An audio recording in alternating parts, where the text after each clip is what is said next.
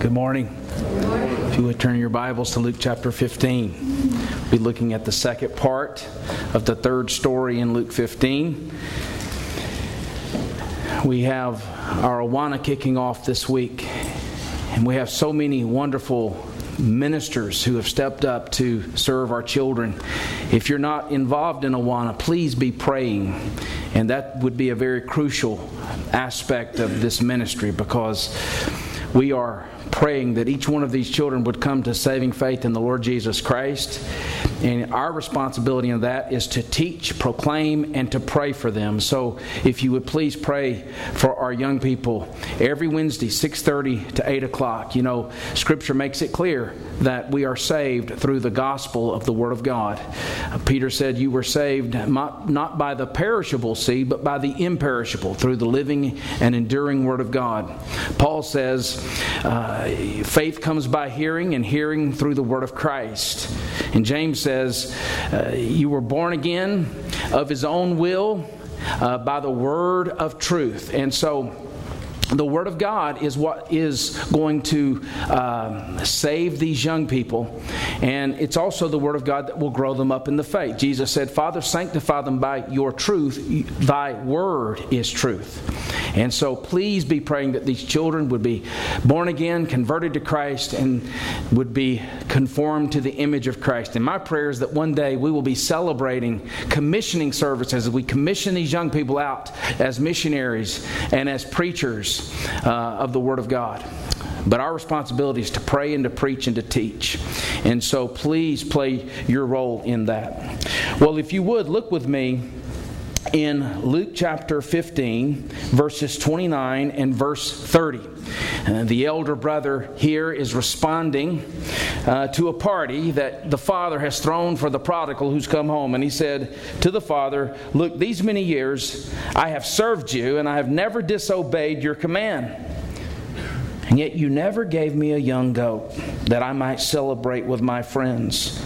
But when this son of yours came, who has devoured your property with prostitutes, you killed the fattened calf for him. Let's pray. Father, we learn today that this entire chapter is an indictment on ceremonial, outward religion that is not heart and gospel driven. And Father, as one who has been raised in Southern Baptist life his entire life, I know how easy it is to fall prey to works-based religion and hide behind it. And I pray that this word, this text today would chasten that for us. And I pray, Lord, if there's anyone who thinks they're going to heaven because of their performance, their merits, their morality, Lord, that you would break their heart with this text today and save them. We pray that we could learn today as we sit at the feet of Jesus in this parable. And we ask this in His name. Amen. In 1981, the Broadway play Amadeus won the Tony Award for the best Broadway play of the year. And in that play, there is a young man named Antonio Salieri. And he makes this vow to God early on in his life. It's a bargain that he makes with God. And here's what he prays to God: Lord, make me a great composer. He was a musician and he wanted to be great. He said, make me a great composer. Let me celebrate your glory through music and be celebrated myself. Make me famous through the world. Dear God, make me immortal. After I die, let people speak my name forever with love for what I wrote. In return, I vow I will give you my chastity, that is my purity, my industry, my deepest humility, every hour of my life, and I will help my fellow man all I can. And so he begins this life with this vow. He stays pure. He never compromises himself with the opposite sex. He works hard at his music. He helps other musicians with their music. He teaches them. He trains them. He disciples them in music. He helps the poor diligently. And his career goes well. And he believes God is keeping his end of the bargain. But then along comes a man named Mozart. Maybe you've heard of Mozart. Mozart was more gifted than Salieri. In fact, his giftings were off the charts. And Mozart's middle name was Amadeus, which means beloved by God. But Mozart was a self-absorbed, immoral, self-indulgent, prodigal son, like we read about last week.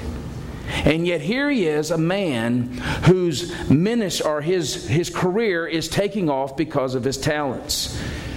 And this creates a crisis of faith for Salieri. The crisis is this: he is the committed one, he's the moral one, and yet his talents are far less than Mozart's, who is the wicked one, the immoral one. He gets very angry at this. And his words to God in response are close to the words we see today from the elder brother. Here's what he says to the father in light of Mozart's giftings and immorality. It's incomprehensible. Here I was denying all my natural lust in order to deserve God's gift. Notice, in order to deserve God's gift. And there was Mozart indulging in all directions, even though engaged to be married, and no rebuke at all from God. That was his problem. Eventually, Salieri says this to God: from now on, we are enemies, you and I. And he begins to seek to destroy Mozart and his reputation. Now, here's a guy whose noble efforts seem to be quite honest and upstanding. But when tested, when squeezed, we begin to see that his noble efforts were not what they appeared to be. It appeared that he was doing these things for other people's sake. He was sacrificing for God's sake. But when squeezed, when pressed, it came out that he was actually doing all of these noble things for his own sake, so that he could obtain something, so that he could achieve notoriety and fame. But the moment he realized that all of his sacrifices were not bringing about what he thought he deserved, his heart became embittered. He became very angry. In fact, he developed a murderous heart. And soon, this moral, upstanding Salieri proves himself to be capable of greater evil than, ironically, the irreligious Mozart. Now, this is essentially the second part of the story of the prodigal in a nutshell. Many people are familiar with the story of the prodigal, but many people are not familiar with how it ends, and to whom Jesus is speaking this parable to. Because the ending of the story and the people to whom Jesus is telling this story tells us really what the main point of the story is. Now we've got to remember the situation. For those of you that are visiting with us, the situation takes us all the way back to verse 1 of the chapter. Verse 1 tells us the tax collectors and the sinners were all drawing near to hear him. They were attracted to Jesus. They were attracted to him because he had deconstructed all the categories about what it means to be right with God. And he was showing them compassion and mercy.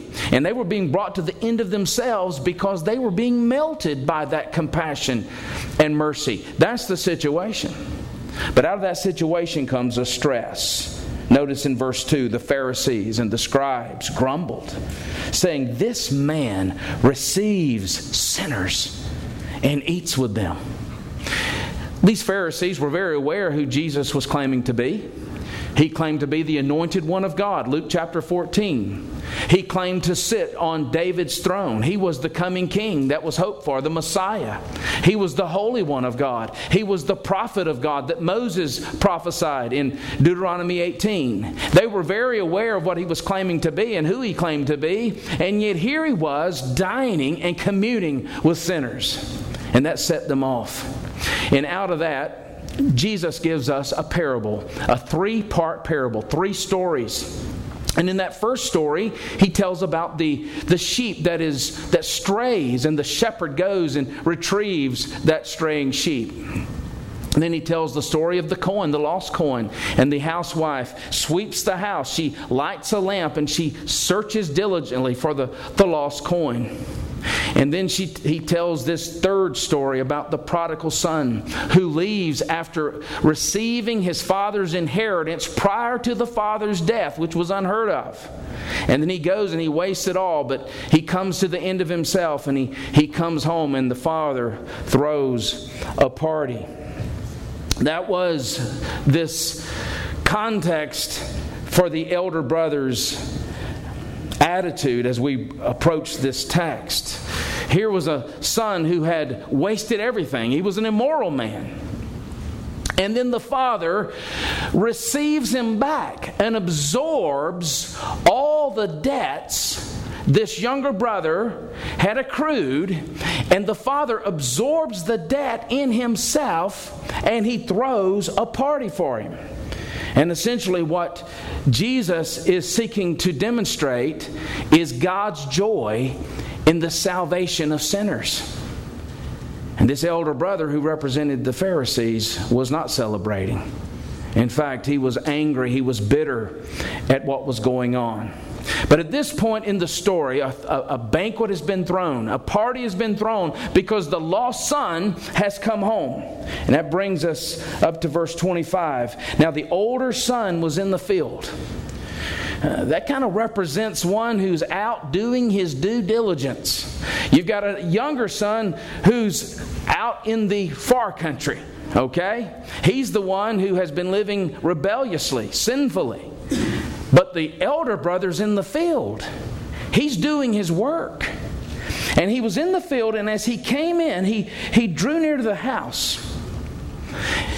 And he heard music and dancing.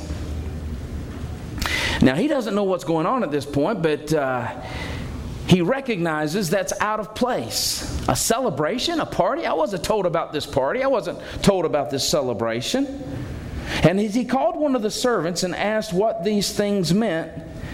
And he said to him, "Your brother has come, and your father has killed the fattened calf, because he has received him back safe and sound." I love that language of sound. He's received him back, and he's now whole, if you will. The intriguing thing here is that the father doesn't go to him before the party begins. Now, we don't want to press this too far, but could it be that really the father and the elder brother don't have a relationship with one another? Yes, he's diligent, he's committed, but the father didn't go to the elder brother to tell him that a party was going to be thrown for the younger brother who's come home. Not that just quite intriguing. It's likely that the father knew that he didn't care anything about the younger brother. If he had cared about the younger brother, when the younger brother first rebelled and asked for the father's inheritance, the elder brother would have been there pleading for him. Don't go. Don't turn your back on the father. But he wasn't there. Or he would have been in the far country searching for his younger brother. But utter indifference to the younger brother's rebellion. Nor did he care about the father. Because if he had cared about the father, he would have been concerned about the father's honor. Because when the younger brother was asking for that inheritance, that was unheard of before a father's death. It was the younger brother's way of seeking the father's death, so to speak. He would have been concerned about the father's honor, but there was no word from the elder brother when that rebellion took place. And so it is clear that there is a lack of relationship here at this point. But now that he knows about the party, the expectation is that he would be there at this party. You see, when the sheep was found, they threw a party. Verse 6, they called together their friends and their neighbors, saying, "Rejoice, for we have found the sheep that was lost." When the coin was found, they threw a party, friends and neighbors, saying, "Rejoice, for we have found the coin." And now a party has been thrown, and everyone is sharing in the celebration, but not the elder brother.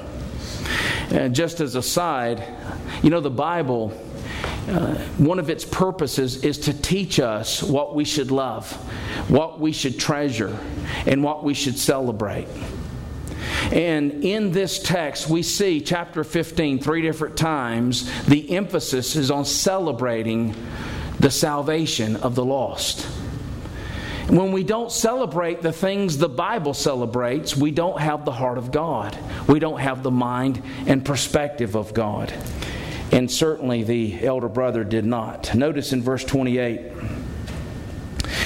But he was angry and he refused to go in. Now here's the man who's dignified.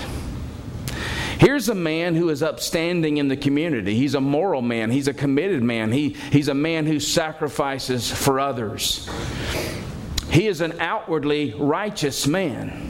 But now that he's pressed, now that he is being squeezed, his real colors are coming out. Do you know people like that? People that just seem to have it together. Moral people, you wonder, they don't seem to need God. They get along quite well without God. They're as moral as any person I know at the church. They're as caring and kind and benevolent as anyone I know at the church. But when they get squeezed, their idols come to the surface. And this man's idols were coming to the surface. He begins to pout. He's angry. He's heard about this grace party that's going on. And he's very angry about this grace party. He's speechless. He's stunned. He's astonished. But most importantly, he's suspicious. Legalists, elder brother-like people, are very suspicious of grace. Because grace is scandalous for an elder brother. Just as we read this morning in Matthew 20 account. We've been working all day, and you gave the man who worked only 1 hour the same wage. Grace is scandalous, and elder brothers do not like grace. And they are always suspicious of people who've experienced this grace. He's infuriated with the Father's free offer of forgiveness. Now keep in mind, it wasn't free. The Father absorbs the debt. It was free to the prodigal son, but it wasn't free to the Father. And this elder brother believes the son should pay. He should pay for his behavior. And yet in the elder brother's bitterness and anger and jealousy, I want you to note, the Father takes a gracious initiative towards him. He graciously leaves the house and he takes the proactive stance towards the elder brother. Notice in verse 28. His father came out, and I love this, and he entreated him. That word entreat is a very interesting word. It's used often in the New Testament. It's a word that means to urge or even to comfort, console, to implore. The Father is entreating the elder brother. And I think this statement gives us insight into what the Lord Jesus is doing here. Remember who his audience is. His audience is the Pharisees. That's who he's telling this story to. This tells us that even as he is laying out this story to the Pharisees, he is saying the Father is entreating you. The Father is entreating you who do not love grace, who do not love mercy and compassion, who do not love sinners. The Father is entreating you. And it's another demonstration of the Father's love. Once again, the prodigal God. As we saw last week, prodigal can mean a couple of things. It can mean it can refer to someone who just wastes things. But it can also refer to someone who lavishly pours out things on someone else. And the prodigal God, the prodigal father here, is once again going out to find his lost son. See, there's two lost sons in this story.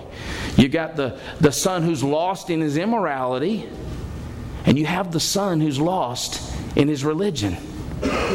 And so the father graciously and mercifully goes out to his lost son at the cost of his own humiliation. Now, why do I say that? Because when the elder son refused to go into the party in the ancient Near East, to refuse to go into a party that the father has thrown would have been shameful towards the father. And yet the father is showing his grace to this son. The same self-sacrificing, self-emptying love is demonstrated, think about this, on the same day by the Father to both sons who have sinned and are lost in two different ways. And yet, even with the Father's condescension, and that's what he's doing, he's condescending, he's going low for the Son's sake. Even with the Father's condescension, the brother isn't melted. The brother isn't warmed and melted and broken by this grace, because he doesn't perceive his need for grace. You see that? Why does he need grace? He has it together. He doesn't want grace. He wants a reward. He wants a reward for what he has done. Notice in verse 29, very insightful verse. But he answered his father, "Look, these many years I have served you, and I've never disobeyed your command. Yet you never gave me even a young goat that I might celebrate with my friends." What is the main point here? The main point is this: the Father's action is gracious, it's not deserved. And that's a good thing. It's a good thing that the Father's actions towards us are gracious and not deserved. Because the highest in here, the most outwardly righteous people in this room, are junior varsity compared to the Pharisees. No one in here can compare to the Pharisees' righteousness. These people had large, if not the entire portion of the Old Testament memorized. Okay? They knew the Bible. They were devoted to righteous things 7 days a week, 365 days a year.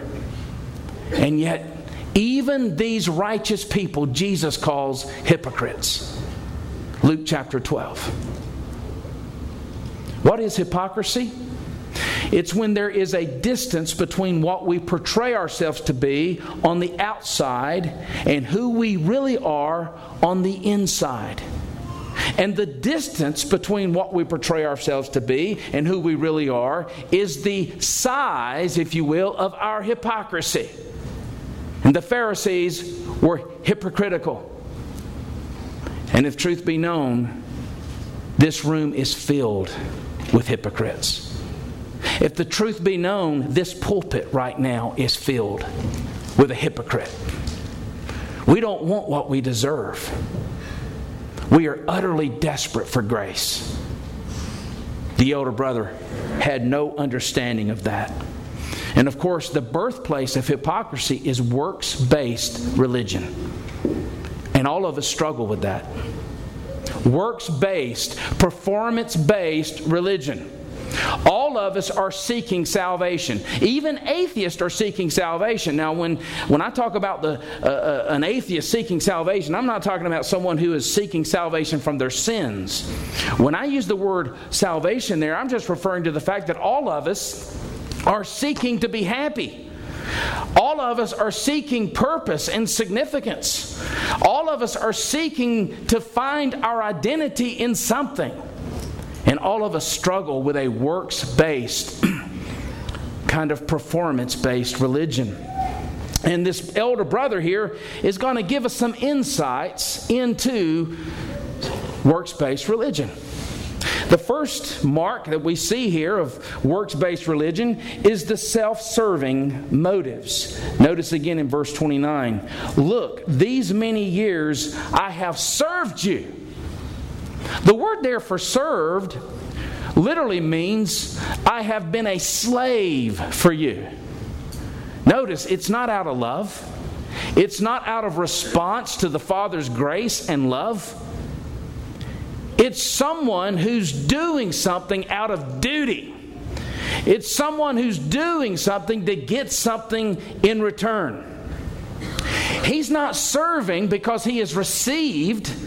He's serving in order to get something that he doesn't have. And in that way, he's no different than the prodigal. He and the younger brother are closer than we even realize at face value. Because both of them wanted what they wanted, they just had different ways of getting it. The younger brother felt like his way to salvation was to enjoy all the pleasures of this world. Because salvation for him was pleasure. Okay? A hedonist, if you will. And so he rebels outwardly. The elder brother, his salvation was to receive the accolades of men, human approval. And so the way he rebelled was by his religion, by his outward works. But it was self-serving. It's very clear there. A second mark of works-based religion that we see here in this text is that it is rooted in pride and self-righteousness. Notice in verse 29, he said, and this is remarkable language, "I never disobeyed your command." Really? He's the most unloving human being you will find in the Bible. And Jesus has already made it clear in Luke chapter 10 that the sum of religion is to love the Lord your God with your heart, mind, soul, and strength, and your neighbor as yourself. That's what he told the lawyer. Is this man loving? Then how can he say, "I've never disobeyed you"?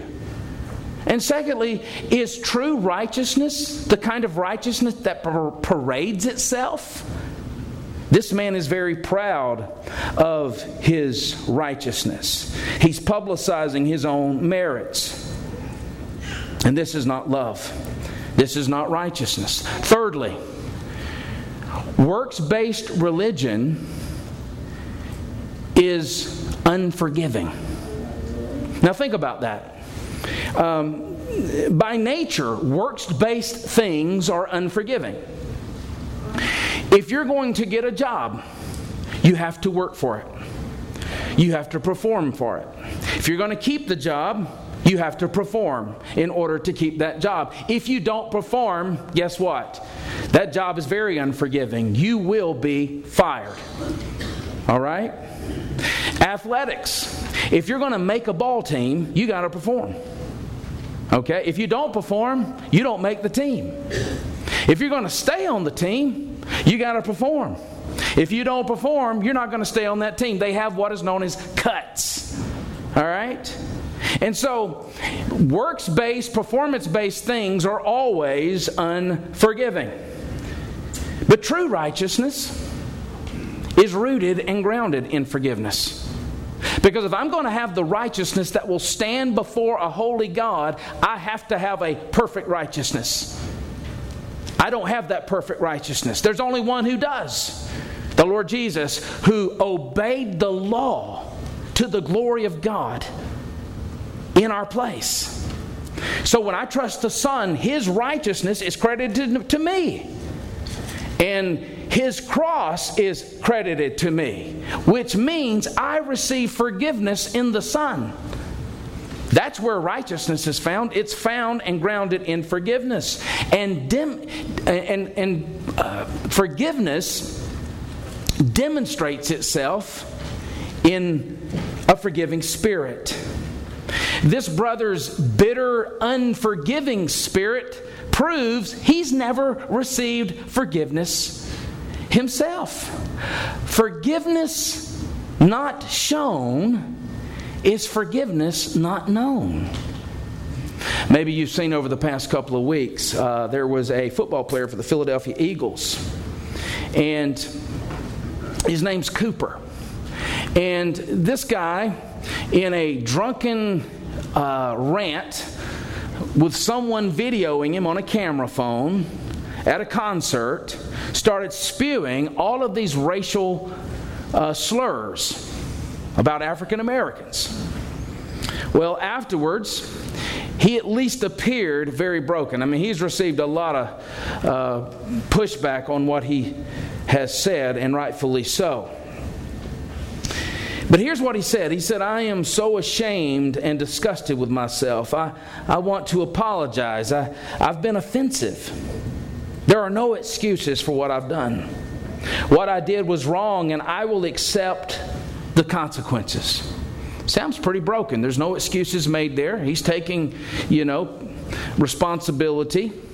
But what's interesting, there was two very different responses from two of his teammates to his racial slurs. Both of them are African American, by the way. The first is by the quarterback, Michael Vick. Here's what Michael Vick said about Cooper's obvious racism. "We all make mistakes in life, and we will all do and say things that maybe we do mean and maybe we don't mean. But as a teammate, I forgive him." And then there was LaShawn McCoy, who says, "I forgive him, but in a situation like this, you really find out about someone. Just on a friendship level, I can't really respect someone like that." Well, it is true, he says, "I forgive him," but the following words seem to undermine what he's saying there. What is the difference between Michael Vick and LaShawn McCoy? Michael Vick has recently just ended 21 months in a federal penitentiary. And during that time, he was broken. In fact, Tony Dungy says he was converted to Christ during that time. Broken by a sin, so aware, made aware of his need for forgiveness. He has a very intimate knowledge of the need for forgiveness because Vic has been forgiven much. LaShawn McCoy here, though, he's apparently less aware of his need for forgiveness. In fact, he appears to be placing himself above Cooper, as if he's never made those kind of comments, as if he's never struggled with racism and hatred towards someone else. That's hypocrisy. But fourthly, another mark of works-based religion, besides an unforgiving spirit, is note the ingratitude on the part of the elder brother. He says, "You never gave me a young goat that I might celebrate with my friends."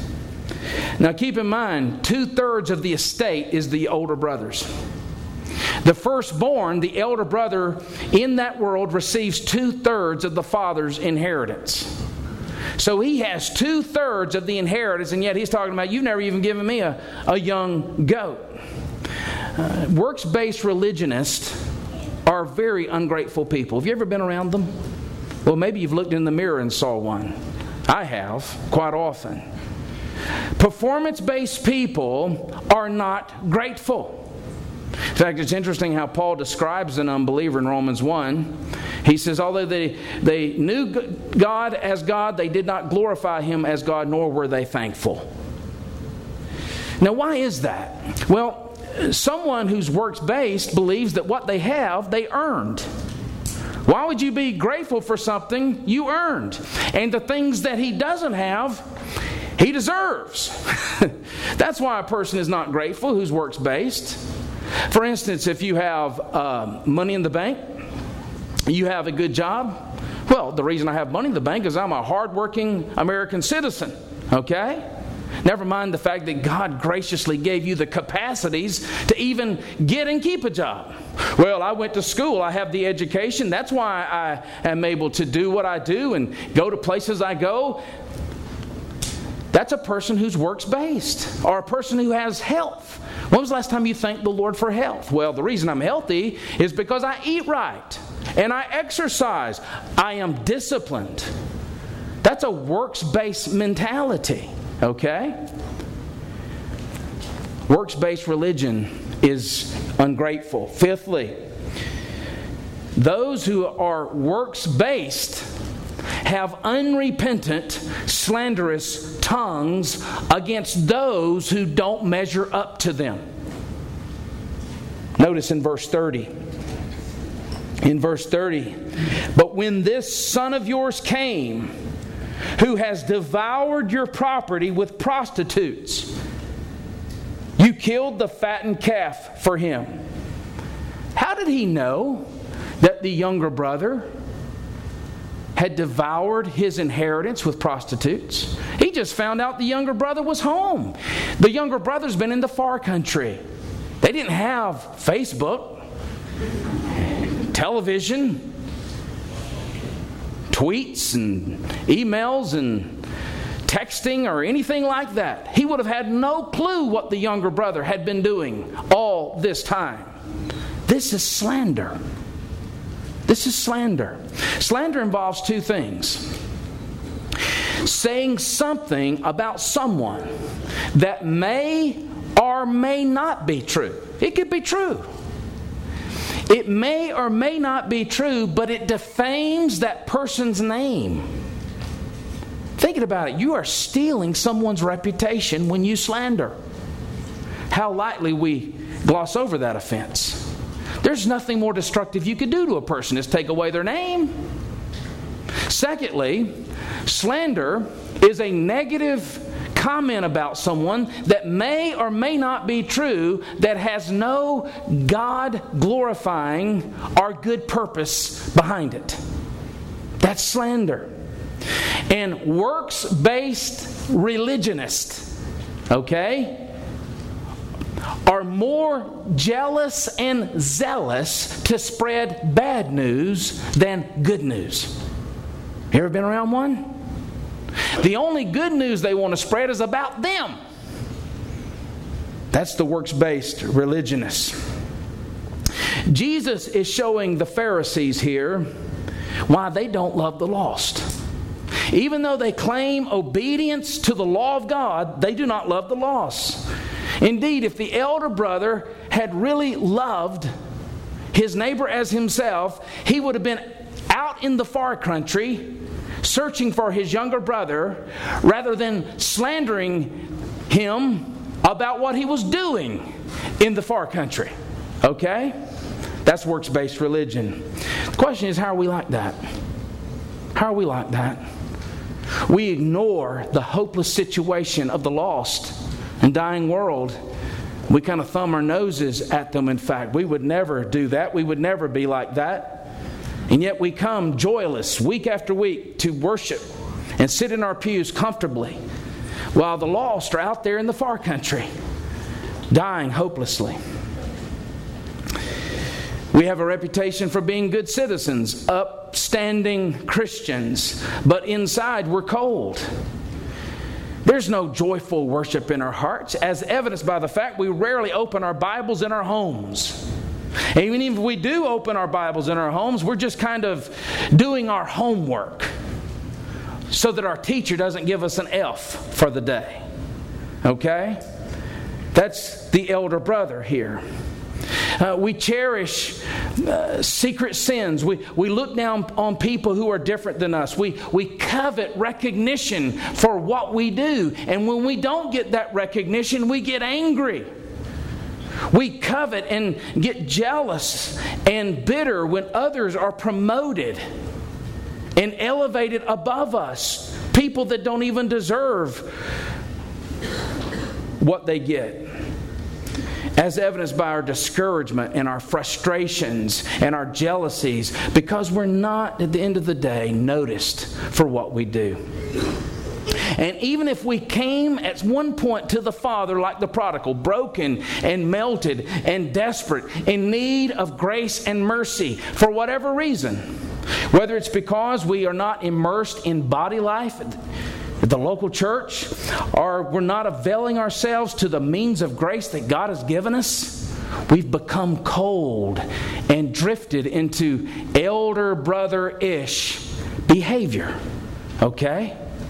There's a real tendency for all of us for that, as evidenced by our judgmental attitudes, our critical spirits, our negativity, our joylessness. What is the cure to that? There's only one cure. It's not by pulling yourself up by your bootstraps and saying, I'm going to be more positive today. That'll last for about 2 hours. The cure is mercy. The cure is grace. The cure is recognizing the love of God in Jesus Christ. J.C. Ryle says, the man who really feels that we all stand by grace and are all debtors, and that the best of us has nothing to boast about and has nothing which he has not received, such a man will not be found talking like the elder brother. I was talking to Travis Kearns on Friday. He was telling me about this pastor who has planted a church in Utah, and now they have some 50 to 70 people coming. But they're about to have to close the doors because they don't have money for rent.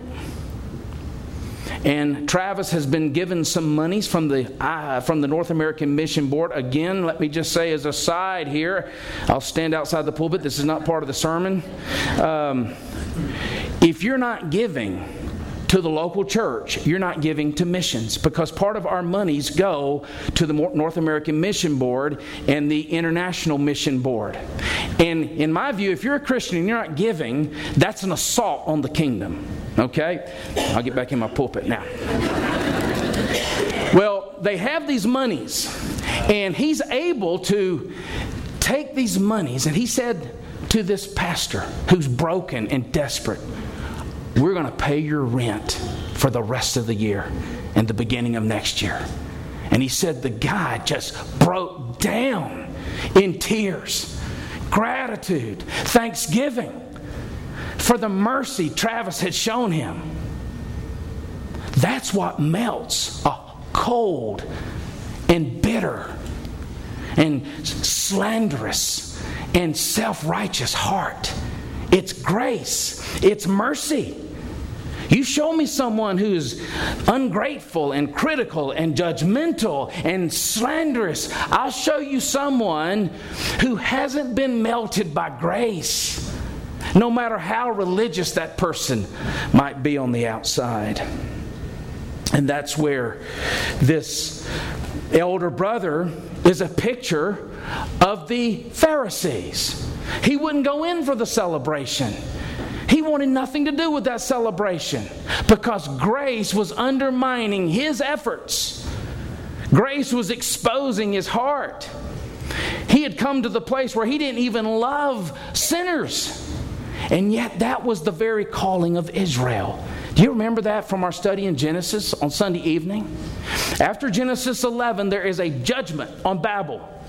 Genesis 12 follows where God says, Abraham, through your offspring, which is Israel, I'm going to bless the nations. The nations I just judged in Genesis 11. That was Israel's calling. And because of self-righteousness, because of works-based religion and disdain for sinners, Israel had lost their calling. And Jesus is doing the opposite. Remember, that's what precipitates this story. Jesus is dining with sinners. The Pharisees had nothing to do with sinners. That's the whole point here. Indeed, we don't understand this story if we don't remember who's telling the story and why He's telling the story. Jesus is the true elder brother. Israel had missed their calling. These Pharisees were the leaders of Israel. The elder brother represented the Pharisees. He's the true elder brother, though. He came to do what the corporate nation was called to do but failed to do. Be a light to the nations. But He doesn't merely just welcome prodigals and sinners. Unlike this elder brother, He actually goes to the pig pen and retrieves them.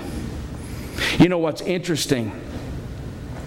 If we forget that Jesus is the one who tells this story, we fail to grasp the full expression of the Father's love. Because the reason Jesus and the Father can welcome sinners is because Jesus is going to die for them. The Father isn't permissive towards sin, okay? Sin must be penalized, all right? But the Father absorbs the debt of sin in His Son, Jesus, the true elder brother. In fact, as we close here, I want you to notice a passage from Hebrews 2. Hebrews 2, we have a picture of the elder brother who sings in celebration over the salvation of his brothers. In verses 2 or chapter 2 verses 9 to 12 it says, "But we see Him who was made for a little while lower than the angels, namely Jesus, crowned with glory and honor because of the suffering of death, so that by the grace of God He might taste death for everyone." Notice it's grace. It's not amnesty. If God's going to forgive you, it has to be grace, not amnesty. What's the difference? Amnesty costs no one anything. Grace costs the person who gives it. And so he pours out grace and He absorbs the debt in His Son who tasted death. For it was fitting that He, for whom and by whom all things exist, in bringing many sons to glory, should make the founder of their salvation perfect through suffering. Notice, for He who sanctifies and those who are sanctified all have one source. That is why He is not ashamed to call them brothers. Jesus is our brother. He is our elder brother. He is the firstborn over all of creation, saying, "I will tell of your name to my brothers. In the midst of the congregation, I will sing your praise." The joy of heaven's celebration is anticipated in this celebration in the story. But it's also anticipated in the fellowship of the singing brother. The singing brother who will sing of God's mercy and grace poured out on his brothers as He dies on the cross to take their shame in their place. That's the point of this story. Now, one more question. Why does Jesus tell this story so that one is saved and one isn't? The prodigal is saved. The elder brother evidently is not. Well, for one thing, it's important to know that both kinds of rebellion are equally dangerous. Okay? They're equally sinful. But the rebellion in religion is much more sinister than outward rebellion. In other words, a person who does drugs and is promiscuous is very clearly lost. But a person who teaches Sunday school and is the chairman of the deacons is not necessarily clearly lost. Jesus is telling this story because it reminds us that works-based religion is perhaps the most sinister way to be lost. Churches are filled with people who think they are going to heaven because they're noble and moral, and they sacrifice at the church. They sacrifice in the community. And Jesus is saying, that has nothing to do with it. That has nothing to do with it. God's standard is perfection. And God must penalize sin. But Jesus, the true elder brother, has taken that sin in His stead, if you will trust Him. The whole purpose of this gospel is to take us to the cross. Luke chapter 23 and 24. The question is, how will the story end for us? The story doesn't end. We don't know how the elder brother responded. It's open-ended. It's left to us. How will you respond to this story? Where do you find yourself in this story? Let's pray.